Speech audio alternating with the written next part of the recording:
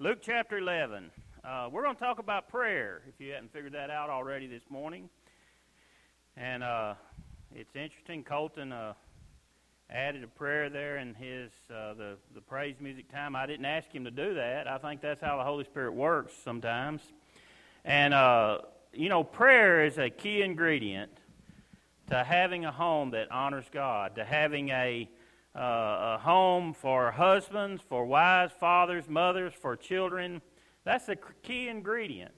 And this morning in Luke chapter 11, we'll start there in verse 1. One day Jesus was praying in a certain place. And when he had finished praying, one of his disciples said to him, "Lord, teach us to pray, just as John taught his disciples." And he said to them, "When you pray, say, Father, hallowed be your name, your kingdom come, and give us each day our daily bread, and forgive our sins, for we also forgive everyone who sins against us, and lead us not into temptation." Now, prayer's been in the news a lot, and I want to ask you to guess at something. How long ago do you think the Supreme Court issued a ruling that prayer had to stop in public schools? Anybody have any idea? Okay, anybody else? 35? 55? Doug's closer with 55. 50 years ago. Can y'all believe that? In 1962, 1963, I heard somebody back there say it was sometime in the 60s, is when the Supreme Court issued the ideal that prayer could no longer be prayed in public schools. Now, I know it didn't stop in public schools during that time because when I was in the first grade, our pastor's wife was my first grade teacher, and we still prayed in the classroom. And I remember that conversation going on even a few years after that. And no, I wasn't in the first grade in 1962. Matter of fact, I wasn't even born yet in 1962. I was born shortly after that. But here recently, within the past probably 10 years or so, prayer has been back in the court system, in that the government or the Supreme Court again delivered a strong rejection of prayer, forbidding invocation at school activities like football games. You know, for years, even after prayer was taken out of schools, you still had prayer at special events and football games, and it was even came to the point where if it was student-led, then it was okay. Well, they've even come back and said even student-led prayers at football games are unconstitutional. Chief Justice William Rehnhurst, he said this about the ruling: "It bristles with hostilities to all things religious in public life." And that's true, isn't it? I mean, it bristles with hostility. And we've talked as Christians over really the last couple of years about how if you're a born-again Christian, then as far as most of the secular world's concerned, they don't want to hear from you. And this ruling even bristles with hostility. As I was studying for this, I was looking some things up. Do you know that in our government meetings and stuff, prayer is still allowed? And they voted on that a year ago, May the 5th, 2014, and even though by a narrow margin, it still passed. that in our government meetings, prayer is still allowed, but still the government and the Supreme Court has held that out of schools. And I don't know what you think, but in my opinion, the Supreme Court is out of step with most of the people in our society, because USA Today, who is a secular magazine, they published a survey that showed 78% of Americans still support prayer in public schools. Now, this sermon today is not about prayer in public schools. It's just about prayer in general. But to think about this, a secular magazine who interviewed not a base group of Christians, but just in their general interview, in their general, what do you call that when you go back and try to question people, the general poll or whatever I'm looking for? Y'all help me out on those when I get stumbled. 78% of Americans say, yeah, I think that would be okay. Chuck Colson, in his Breaking Point commentary, he had this to say about the ruling: "Maybe we should let the court know that they've gone too far. Many good Texans, I suspect, will go to a football game this fall and defy the court's order, And wouldn't it be a sight if in stadiums filled across our country, filled with God-fearing citizens, would raise to their feet and recite the Lord's Prayer together? Wouldn't that be something? You know, there's nothing the government could do about that, would it? If we as Christians just decided at the very beginning to stand and just recite the Lord's Prayer, there's nothing against a ruling against us to be able to do that in our church. So let's do that this morning. Let's stand together as brothers and sisters in Christ. If you've not accepted Christ as your personal Savior, we'll take care of that today, because this prayer is for those who are Christians. This prayer is God talking to Christians. And I want you to recite, not by memory, but what's going to be up there, because it's going to be a little different probably than the prayer you may have memorized. And Christ said to them, when you pray, say, and y'all join with this, Father, hallowed be your name, your kingdom come, give us each day our daily bread, and forgive us of our sins, for we also forgive everyone who sins against us, and lead us not into temptation. All right, y'all can be seated. Now, if you were quoting from memory, you were quoting from Matthew chapter 6, verse 9 through 13. It's a little more to that prayer there, isn't it? I used that Luke 11 for a purpose, and I'll get to it in just a moment. But Luke 11 is Jesus teaching on prayer, and it's a prayer that's real similar to the prayer that you read there in Matthew chapter 6.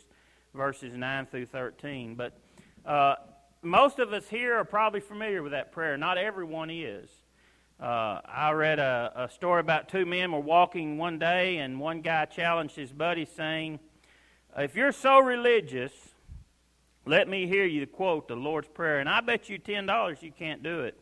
The religious buddy said, okay, I can do that. He said, now I lay me down to sleep. I pray the Lord my soul to keep, and if I die before I wake, what's the last word? I pray the Lord my soul to save. The first guy looked at him, shook his head, pulled out $10 and said, man, I didn't think you could do it. You know, so not everyone is familiar, and that's really true. And before we launch into our text this morning, I want us to address this prayer and what Jesus meant when he was teaching his disciples to pray. And whether Jesus intended his disciples or for us to repeat this prayer verbatim, in other words. And there's a couple of things I want us to think about. I want to give you some thoughts this morning about this prayer. Jesus is here. His disciple says, teach us to pray. And the first thing is this: don't just recite it. Don't just recite that prayer. On one hand, we're to pray this prayer because it's scriptural, but anytime we take a prayer message and pray it back to God, we're doing that to bring Him glory. So let's look at the reasons we wouldn't cite this prayer verbatim, and I have 4 reasons for us to look at. And the first is this prayer is recorded twice in Scripture, and the wording's different on both occasions. As I said, most of y'all that have probably memorized this prayer remember Matthew chapter 6, 9 through 13. And when we read this prayer in Luke chapter 11, it's not the same words verbatim. Do you think Luke, the doctor, would have skipped something in his prayer? I think not. I think this is another occasion that Jesus continued his teaching on prayer. So if we think we're supposed to say this prayer, Christ wouldn't have gave us 2 different prayers if he expected us to repeat that prayer exactly how he said it. The second thing, the disciples asked him, Lord, teach us to pray. They didn't say, Lord, teach us a prayer, did they? They didn't say, Lord, I want you to teach us a prayer that we ought to pray. They just said, Lord, would you come and would you teach us how to pray? So when we look at the Lord's Prayer, is what we call it in Matthew, and we look at Christ's teaching on prayer, we need to realize that Christ took his disciples, he took his closest followers there, and he began to teach them and saying, this is how you should pray. In this manner, you should pray this way. So he's not giving us a prayer that we need to memorize.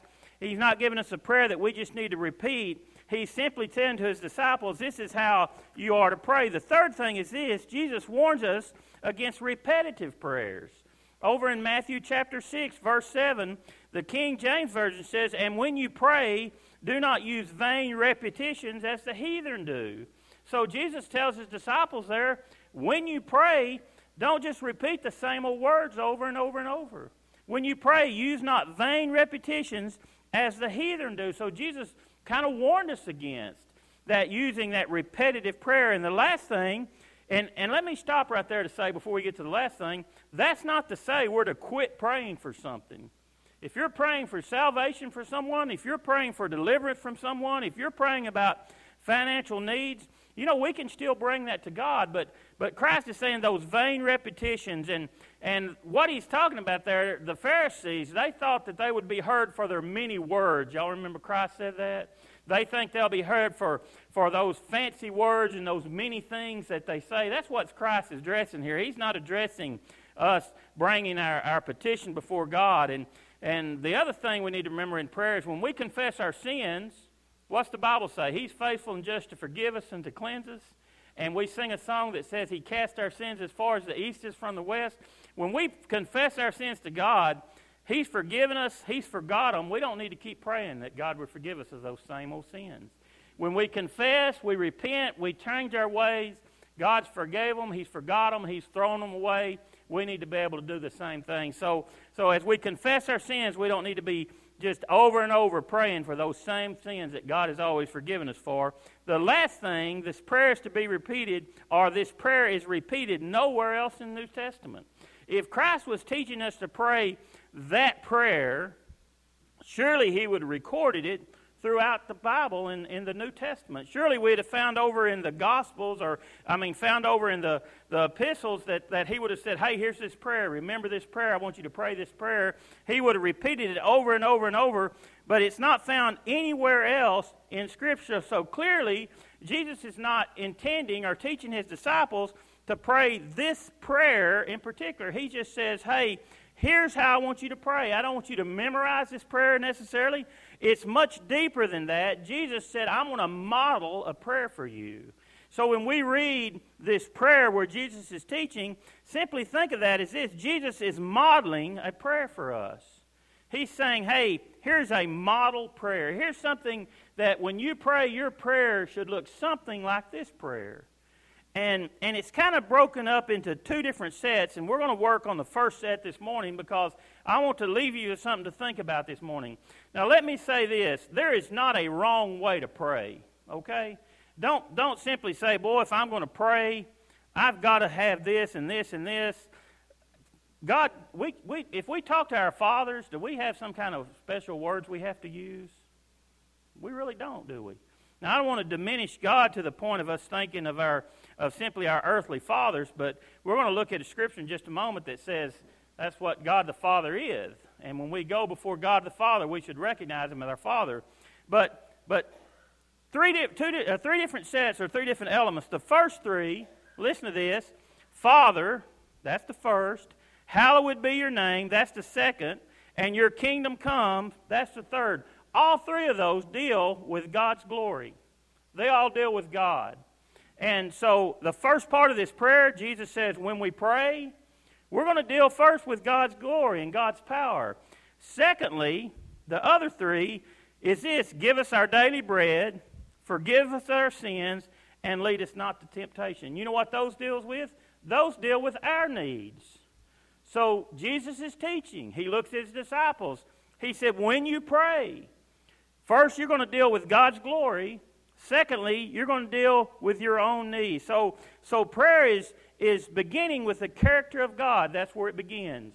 As we pray, we're dealing with God's character, and the reason we pray and the reason God answers our prayer is for himself and for his glory. You know, we can look at all kinds of scripture that says when you pray, we need to pray that God's will would be done. And Peter and James also tells us when you pray, don't pray with your own selfish motives, but pray that God's will would be done. And our prayers aren't answered sometimes because we ask amiss. In other words, we ask with the wrong motives. So Christ says when you pray, first we're going to deal with God's glory. And I've kind of got an outline that we're going to go over. The first is this: we're going to look at the parenthood of prayer. The parenthood of prayer. And that begins with the Father. The second thing, we're going to look at the primacy of prayer. The supreme being is who? That's our Father. And we're going to look at hallowed be your name. And the third thing we're going to look at these three this morning, the platform of prayer, and that's God's kingdom. So we're going to look at the parenthood is the Father, the primacy is hallowed be their name. The third is this, your kingdom come. The last three we'll look at next week is the provision of prayer. That's God give us our daily bread. The pardon of prayer, forgive us our sins. And the protection of prayer was leading us not into temptation. So we begin this morning, and we're just getting started, and it says this. First, Lord, teach us to pray. And let's look at Luke chapter 11, verse 1 again. One day Jesus was praying in a certain place. When he had finished, one of his disciples said to him, Lord, teach us to pray, just as John taught his disciple. Jesus was a source of continued amazement for his followers. I wish in our church, I wish in my life, that I could continually be amazed by Christ. You know, sometimes we've placed Christ in a place that we're not amazed anymore. We simply are going through the motions.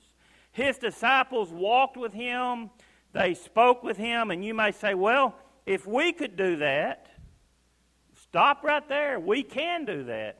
We talked about the resurrected Savior last Sunday. We serve a risen Savior. He's in the world today. He walks with me. He talks with me. No matter what others may say. We serve a risen Lord. And today, if we spend some time in God's Word and we spend some time seeing His wonders that fill the sky, I think we'll be amazed at what God does and what Christ is today. But they watched everything Christ did. They listened to everything He said. So they begin to get a picture of who Christ was. Jesus is praying again. His disciples are standing there around Him as He prays. I imagine they're listening to His prayer. They're probably amazed by His prayer. And after He gets through and says amen, one of them kind of courageously asked this question to Him. They just looked at Him, and they're all wondering about His prayer life. And one of them said, Lord, would you teach us to pray? Would you just come and would you teach us to pray? And there's several things about that request that kind of amazed me. The first is this. One is his disciple brings up the subject of prayer, not Christ. Just think about that. Nowhere in Scripture, till we get right here, does Christ talk to His disciples about prayer. Even though He considered that vitally important, He didn't initiate the topic. And I was wondering why, and I think it's because He wanted His disciples to conclude on their own how important prayer was. You know, He didn't start out just right off the bat saying, hey, you need to pray, and I want to teach you to pray. I think as He gathered His disciples and He began to pray day after day and time after time, then He said, you know what, my disciples are finally going to realize this is important. For some of us as Christians, honestly, we probably haven't reached the point in our life of realizing how important prayer is. Amen? I mean, we probably haven't really thought about that's the most important thing we have in our Christian life is prayer. Once we've accepted Christ, the most important thing that we have is the ability to go before God and the ability to praise our God and the ability to come and say, God, I need you to protect me. I need you to protect my children. I need you to protect my home. God, I need you to lift me up when I'm down. We have a great privilege in prayer, and I think sometimes we miss that. And by the way, this is the only time in the Gospels where we read of the disciples asking Jesus to teach them anything. Do you realize that? Nowhere else in the Gospels do we read that the disciples came to Jesus and asked Him to teach them something. And we might think as they come and say, Jesus, I want you to teach me something, we might think, well, they might have said, Lord, teach me to preach like you do, or teach me to teach like you do, or Lord, teach me to perform miracles like we've seen you do. They could have asked for any of those things. They never did.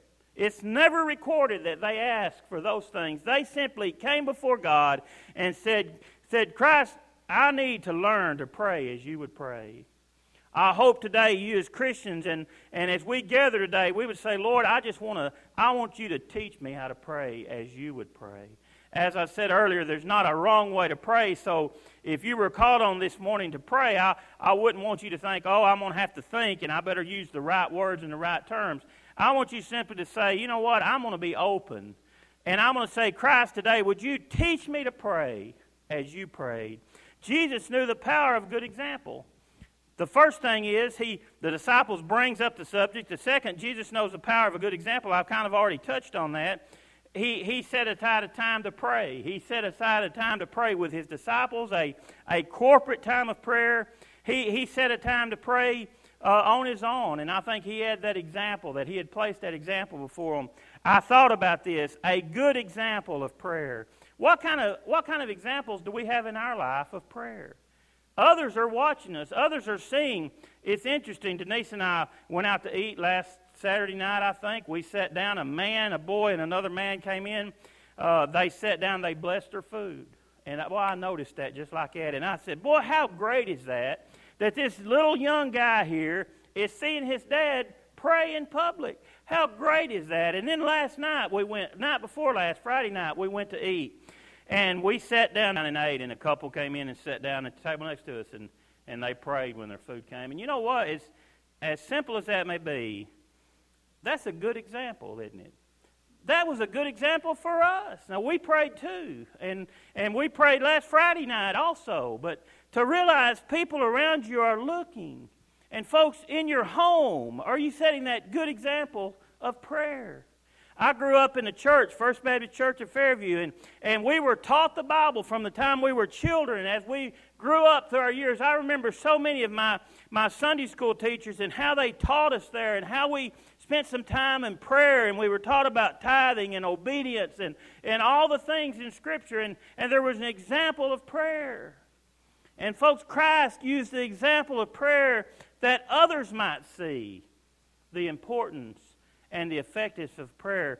The third thing is this: the disciples were not known for their praying. Do you find that in Scripture anywhere? Where the disciples were really known for their praying? I don't know of anywhere in the Gospels where the disciples were characterized as men of prayer. We just don't see that. They often watched Jesus pray, but they didn't enter into prayer themselves. And the fact is, in the hour of Jesus' greatest need, the time that Jesus had the greatest need, what did disciples do? They took a nap. They didn't fall to their knees, their eyelids fell shut, and they fell asleep. When Christ looked at them and said, "Pray for me," and they simply went and they simply fell asleep. So as they think about the disciples, we don't need to characterize them as, well, the disciples were these great men of prayer. And could I ever be that? The disciples simply looked to Jesus as one who to teach them to pray. And I think as I thought about that, we're kind of the same way. I think we're kind of like those disciples. Sometimes in the greatest need, we don't understand how important prayer is and our greatest asset in prayer. And Jesus knows that we need that, so he modeled this prayer. And for too many of us, we fall short of that. So I want us to learn, and I want us to look at how Jesus said this is how we should pray. Now, with all that, so we can get to the first point of this. Verse 2, that was verse 1. Verse 2 begins with this: and when you pray. Christians, I want to point out one thing. Christ didn't say to us, if you pray, did he? He said, when you pray. And Christians, we need to be praying. And when we pray, even though it was just one disciple who wanted Christ to tutor them in prayer, just one disciple asked that question, Jesus used a plural pronoun to answer that. So he looked at them and said, indicating to all of them, this prayer is a corporate element. It has a corporate element to it. We come together and we pray kind of as a corporate body. Now, there's also time that we pray just one-on-one with God. He talks about when we enter into our prayer closet, this is how we should pray. In this instance, he talks about kind of a corporate group of prayer, and he says to all his disciples, one came, Lord, teach us to pray. Then he looks at all his disciples. He includes them all in. So this morning, he includes all of us in here this morning as he talks about how we pray and when we pray. And he says this, as you pray, pray in this manner. Now for us, our prayer sometimes is selfish. Sometimes our prayer, we come before God and we throw a bunch of I and me and mine in our prayers. And Jesus taught his disciples, he said, listen, I have a different way. And he begins this, listen, give us our daily bread. Forgive us of our sins. Lead us not into temptation. But he says, here's how we began. And don't worry, I know it's 11:46, and I know that some of you are saying, I'm ready to move on from this topic already. But you know what? Satan will come. It says in Matthew that God's word is spread, and it's like seed that's thrown out. And Satan will come and gobble up that seed, that it won't take root in our hearts. And folks, when it comes to prayer, you better believe that Satan would love to come gobble up those seeds that God is planting in our heart, that it would not take root and we wouldn't have a powerful prayer life. If we had a powerful prayer life in this church, I don't believe we could contain the people that would be coming here. I believe that with all of my heart. I believe prayer is the most important thing we have in this church. And I believe if we'll get plugged into that power source, we'll be amazed at what God does in the life of this church and in the life of each of us. The first thing he says here, the fatherhood of prayer, Father. And you know that's probably the term we use the most in prayer, and that's rightly so. I want you to think about this. Jesus is teaching you this morning. It's not me this morning. The Bible says the Holy Spirit moves among his people. The Bible says the Holy Spirit is our teacher. So this morning, if you'll open your hearts and open your mind what God has for you, he's teaching us when we pray, we begin with the fatherhood of God. In his prayers, Jesus used that term more than 70 different times as he prayed. He prayed that his Father, to his Father, which was in heaven. The only prayer he ever prayed without using that term, my Father, was when he was on the cross. And he cried out, my God, why have you forsaken me? That's the only time he didn't use his Father in prayer. That was during the time that he was bearing the sins of the world. And the Bible says God can't look upon sin. And God turned his face away from his own Son while he bore the sins of the world. And Christ cried, my God, why have you forsaken me? So in these terms, Christ says when we pray, we're to go to our Heavenly Father in those childlike trust of a Father. So when we enter into that time of prayer, he wants us to go before him and bring our praise to him as our Heavenly Father, like our Father is. And he's a Father that's waiting for us to leap within his arms during our time of prayer. And we pray to our Father. In Romans 8:15, it says that we receive the Holy Spirit. Listen, when you're born again, when you've accepted Christ, you receive the Holy Spirit of God, who makes us children of God, in which we cry out to him, Abba, Father. Hear that scripture. When we receive the Holy Spirit, he makes us children of God, in which we cry out, Abba, Father. I know I've taught you, and I know you've heard, and you've probably been taught in Sunday school that term, Abba, Father, which is a term of endearment or a term of tenderness. That would be a term that we would use today as daddy. That same term. And Christ communicates to us when we pray, we are praying in the intimacy, in the nearness of God. So when we pray together and we lift our voices together, and when you pray alone, you really enter into that intimate relationship with your Heavenly Father. As a Christian, a born-again Christian, the Holy Spirit has made us a child of God. Who was Christ? He was all God, but what else was he? He was all man. He was God's own Son. And the Holy Spirit puts us even with Christ. Isn't that great? To think about this, and that's just not me. The Bible says we're heirs and joint heirs with who? Christ Jesus. What's an heir? It's someone that received the blessings from the Father. We're joint heirs. We're with Christ. And we cry to Christ, Abba, Father, that term of endearment. And we don't have to go through a bunch of churchy words and a bunch of formalities and a bunch of different ideals as we come before the Father. We just come to the Father. We come without fear. We come without retribution. We come without shame. We just enter the presence of our Father. As we pray, we come boldly into His presence with eagerness to learn the prayers. And you know what the good part of that is? Our Father in heaven, He's eager to hear your prayers. Isn't that great? When your child comes to you, aren't you eager to hear what they have to say unless it's 5 in the morning? I mean, aren't you just ready to say, hey, I want to hear about it. Tell me what's going on. Well, God the Father, He's eager to hear our prayers even at 5 in the morning. He's ready to hear our prayers. So when we pray, our Father. Let's bow our heads. And let's pray in that manner now. Father, Lord, we come before you now, and Father, we recognize you as not some government official on the throne. We don't recognize you, Father, as someone who's far away. And we don't recognize you as a judge sitting on a throne waiting to throw down a conviction. But I pray that as we consider our prayer life, that we would know that we come before you as our heavenly Dad, our heavenly Father. We come boldly before you. We come without shame before you. And we recognize who you are, our Father. And we recognize who we are, your children. And we offer this prayer through the name of Jesus. Amen. The second thing, the priority of prayer.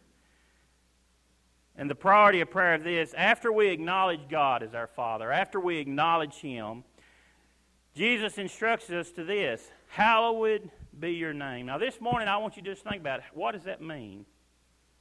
I mean, what does that mean? If we're going to pray, and I don't know if y'all use this term, but I don't use that term hallowed much, you know. If you say Halloween, well, you're saying that's All Hallows Eve. We don't even want to go there, okay? We'll talk about that in October. But hallowed would be the name.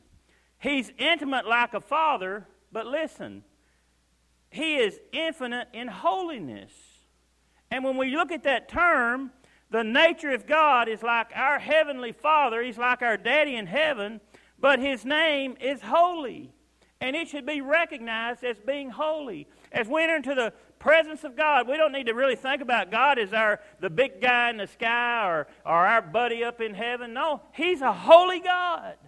And when we recognize He is our heavenly Father, but He is holy, and He is the God of Israel, and He's the God of all creation, and before everything was, He is I am. And even though He's our heavenly Father, our heavenly Dad, when we go before Him, we recognize not only as our Father, but He is a holy God.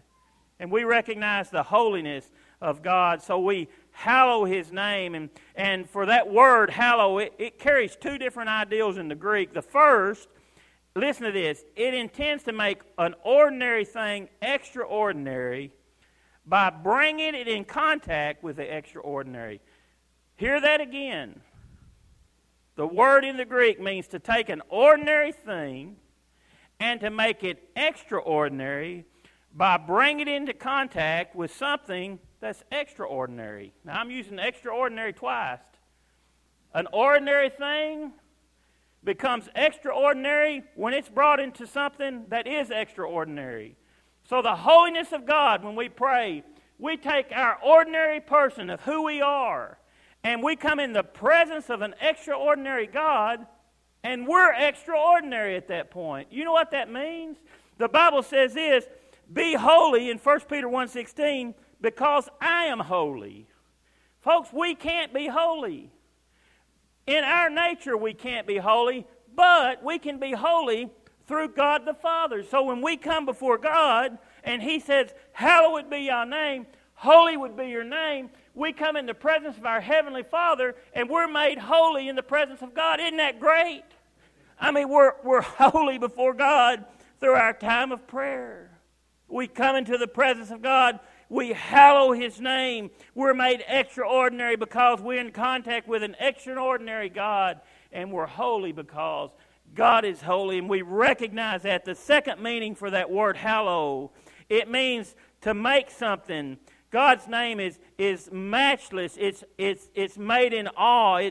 It's something that He says we might obey Him, that we might walk on Him, that it would be something we represent in our daily lives. So if we hallow something, we make it a part of everything we do. In other words, God would look at us and say, or people would look at us and say, hey, there's something different about that person. He has a different look about her. She has a different mannerism about her. There's something that shines. Have y'all met people like that? Have you just met somebody that you can say, you know what, I just know that person's a Christian. I can just tell. I can tell by the way they act. You know what they've done? They've hallowed the name of God.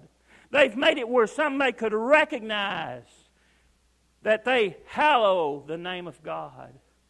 So when we think about the second part of this prayer that we see, Christ says we're to hallow the name of Jesus. We're to come into His presence. We're to be holy because God is holy. And then we're to go out in the world and others are to see that we hallow ourselves through God. Martin Luther said that God's name is made holy among us, or God's name is hallowed among us. Listen, when both our doctrine and our living are truly Christian.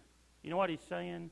When what we profess on Sunday morning in church and how we live Monday through Friday in the world, when those look one and the same, then we've hallowed the name of Jesus.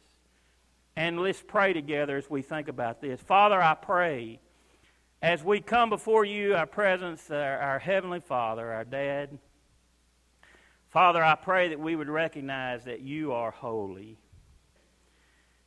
and that we're in the presence of a holy God. And because we're in the presence of a holy God, we too are made holy, not because of what we've done, but through the blood of your Son. We're found to be holy in your presence. And Father, I pray that we would realize that we serve an awesome God. I pray, Father, that we would not leave this place today and simply be hearers of the word, but Father, we would hallow your name this work week.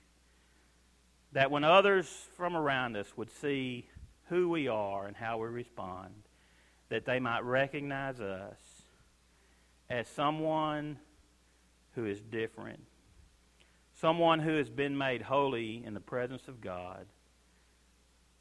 And Father, I pray that your name would be hallowed not only in this place, but Father, in every area that we might go and that we might be. And I pray this in the name of Jesus. Amen. The last thing this morning, y'all let me finish up. If anyone needs to go on emergency or something, you go ahead and go. It won't take us but a minute. It's noon. The last thing is this, the program of prayer, the program. And the program of prayer is this, your kingdom come. Your kingdom come. That's the last area we see as we say, Almighty God, take control of my life for your glory. That's what that means. If you've prayed that prayer and you've read that prayer and you've seen all these things and you just says, your kingdom come, what does that mean? That really means that in my life, may I live my life that you would be glorified. That's how we might say that today. As Christ is teaching his disciples, he said this, pray this way. First, Father in heaven, pray this way, may your name be hallowed. Lastly, pray this way, that your kingdom might come. As we think about that in our everyday lives, and as we think about what it would be like, can you imagine what would happen if we were preoccupied with the things of God? Imagine what would happen. If our days, we were just simply preoccupied with the things of God. In other words, anytime we came across something, anytime we responded to something, we were just, our first thought was this, well, how can God be lifted up during this time? You know do people still wear the WWJD bracelets? What would Jesus do bracelets? You know what that's saying? That's saying, God, I want your kingdom to come in my life. What would you do in this situation? How should we respond in these situations? We don't need to pin our hopes on what the court said about school prayer this morning when we were talking about that, and it's easy for us to all jump on board and say, man, our government's all goofed up and they won't let us have prayer in school and we can't have prayer at football games, and I don't agree with all that. Are we having prayer in our homes? Are we having prayer if we have opportunities in our churches? Let's start here and say, God, I want you to be lifted up. I want your will to be done in the life of my home, in the life of my family, in the life of my children. Then the school stuff will take care of itself. If we're lifting up God and if His kingdom's being done in ourselves and in our children who are born-again Christians to go into school, prayers in school, that can never be taken out if there's Christians in school. Your word kingdom means God's rule or God's reign within our lives. When we pray, Lord, your kingdom be done, your kingdom come, we're simply praying, God, would you rule and would you reign within my life? 3 things and we'll close. The first, as we pray that, starts with conversion. That's the first part of that prayer. It starts with conversion. We pray that people would bow before Christ and get saved. When we pray, that should be part of our prayer. That people would come to know the Lord. Our family members, our friends, our co-workers, our community members, that needs to be part of our prayer. God, that your kingdom would come in our life. Your will be done on this earth. That's conversion. The second part, it takes commitment. As believers, we need to pray, Lord, that we would be committed, that He would be the center of our lives. Lord, your will be done. When we pray that, we're saying, Lord, I pray for conversions for others. I pray that you'd be the center of my lives. And then the last thing, and I think this is what we always think about, consummation. That's that the heaven would come that we're looking forward to. When Christ says, I'm going to return, and His feet are going to be on the Mount of Olives, and He's going to, a new heaven and new earth is going to come. That's part of God's kingdom. But as we pray that prayer, your kingdom come, it starts with this. God, would you be glorified in my life, and what I do, would it glorify you in your kingdom? Let's bow our heads together, and this will be our closing prayer this morning. When we pray that prayer, God, because you're my King, do what you want to do in my life and the life of others.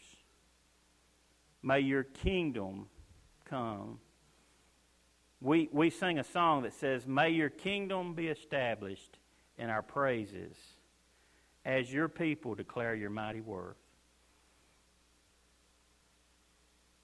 And Father, I pray this morning as we consider our prayer lives, as we sit at your feet and listen to your teaching, as your disciples did, I pray it would be our desire this morning that we might learn to pray as you prayed. Father, I pray that we'd recognize that you are a loving Father who just desires so much to hear from your children, to hear those worship words and those words of praise and those words of thanksgiving from your children. Father, I pray that your will would be done in our lives. In each decision we make, in each step we take, that your will would be done. That it would be done for the building of your kingdom and for the growing of your kingdom. And Father, I pray that your name would be hallowed,